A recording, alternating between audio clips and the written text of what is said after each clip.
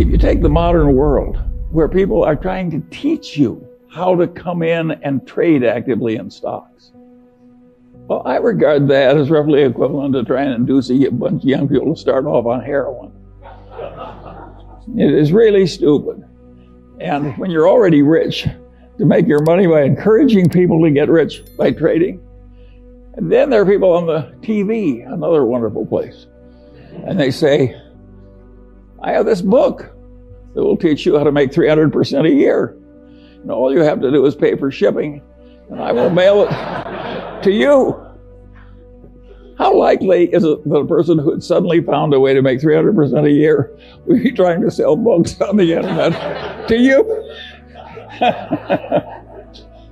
And it's ridiculous. And yet, I've described modern commerce.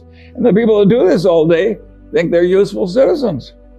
The advertising agents that invent the lingo. And so in insurance, they say, the two people who shifted from Geico to the Glotz Insurance Company saved $400 each. What they don't tell you is there are only two such people in the whole United States, and they were both nuts. But they mislead you on purpose. And I get tired of it.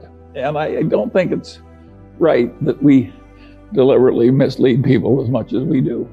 Let me tell you another story that I think is an interesting one about the modern life. But this goes back to a different time. And this man has this wonderful horse. And it's just a marvelous horse. It's got an easy gait and good looking and everything. It just works wonderfully. But also occasionally just gets so he's dangerous and vicious and causes enormous damage and trouble and breaks arms and legs for his rider and so on. And he goes to the vet and says, what can I do about this horse? And the vet says, that's a very easy problem and I'm glad to help you. He says, what should I do? And the man says, the next time your horse is behaving well, sell it.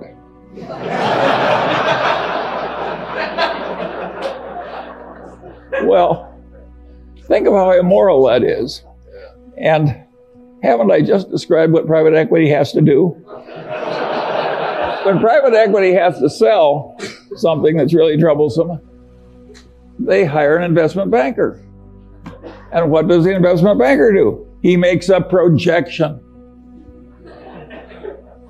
You can't, I have never seen such expertise in my whole life as is created in making projections in investment banking. There is no business so lousy it can't get a wonderful projection. But is that a great way to make a living, to have phony projections and use it to make money out of people you look right into the eyes of? I would say no.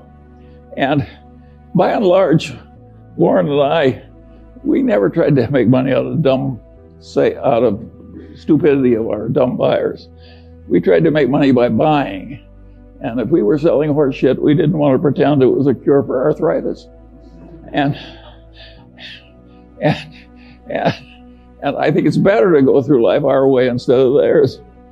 I think it's always been this way. I think there's always been chicanery. Think of the carnivals, the carny operator. Think how much trickery there is in a carny operation. And people just seek out the weaknesses of their fellow man and take advantage. And you have to get wise enough so you avoid them all. And you can't avoid them if they're in your family. I have no solution to that one. But where you have a fair choice, there are just so many people that should be avoided. My father had this best friend and client.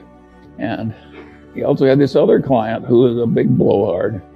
And he was always working for the big blowhard, and he wasn't ever working for his wonderful client whom I admired. And I said, why do you do this? And he said, Charlie, you idiot. He says, the big blowhard is an endless source of legal troubles.